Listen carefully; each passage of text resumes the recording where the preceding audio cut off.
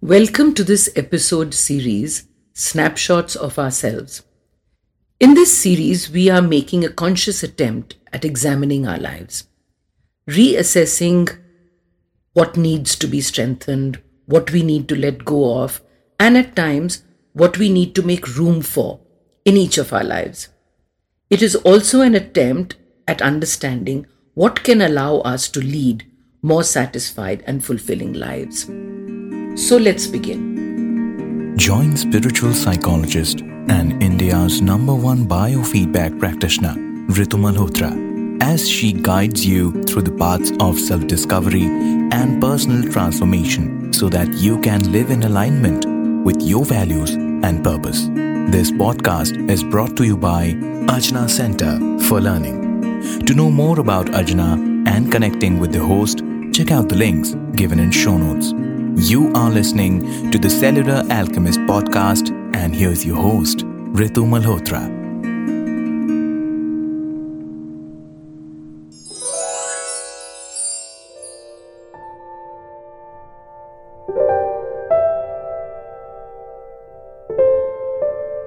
Is life a journey or a destination? I love Mary Shelley. And Mary Shelley wrote, "We must seek peace in the murmur of streams, and the gracious waving of trees, the beauteous venture of earth, and the sublime pageantry of the skies." There's no ending to this journey of life, and that is the point I want to emphasize.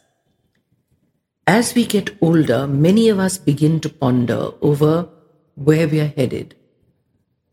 The question, where is the destination, and is there one?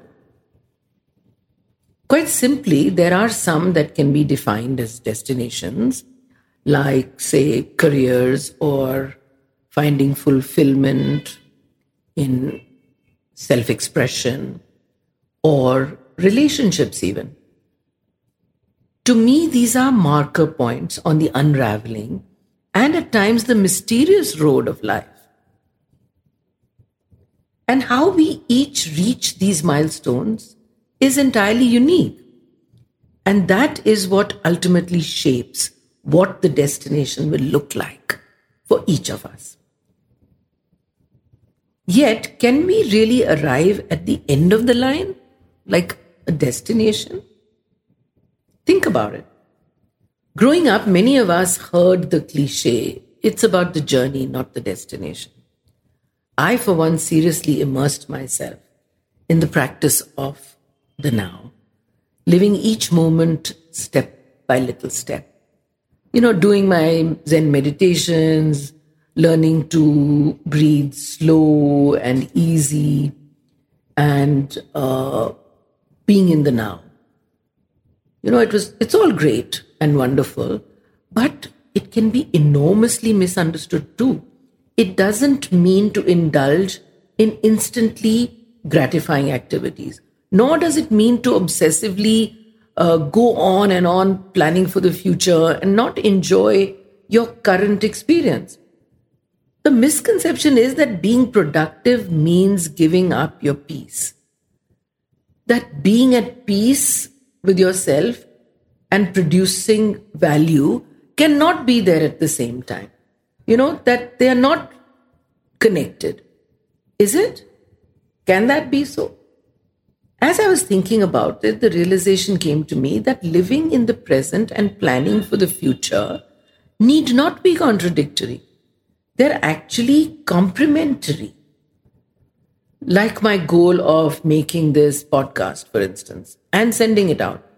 It makes the act of conceiving it more enjoyable because there's more meaning attached to it now. I like what Tal Ben Sahar says, that attaining lasting happiness requires that we enjoy the journey on our way towards the destination we deem valuable. Happiness is not about making it to the peak of the mountain. Happiness is the experience of climbing towards that peak. Being here now ultimately comes down to awareness. Whatever you're doing, be aware of it. Even when you're planning for the future, you're doing it in the moment. And when that moment is gone, repeat it in the next moment. That's how simple it is. If planning for the future is something you need to do right now, then be present when you do it. Both running away and embodying Zen or slaving at achieving goals aren't the only choices for a fulfilling life, We can have a productive and a peaceful life at the same time. So let's breathe. Breathe in and out. In and out. Calming, quiet, and peaceful. Until next time, folks, remember, stay happy and share a little of it too. What else is there?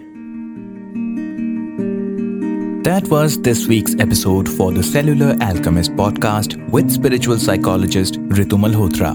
Don't forget to follow the podcast and join us next week for yet another episode. Thank you for listening.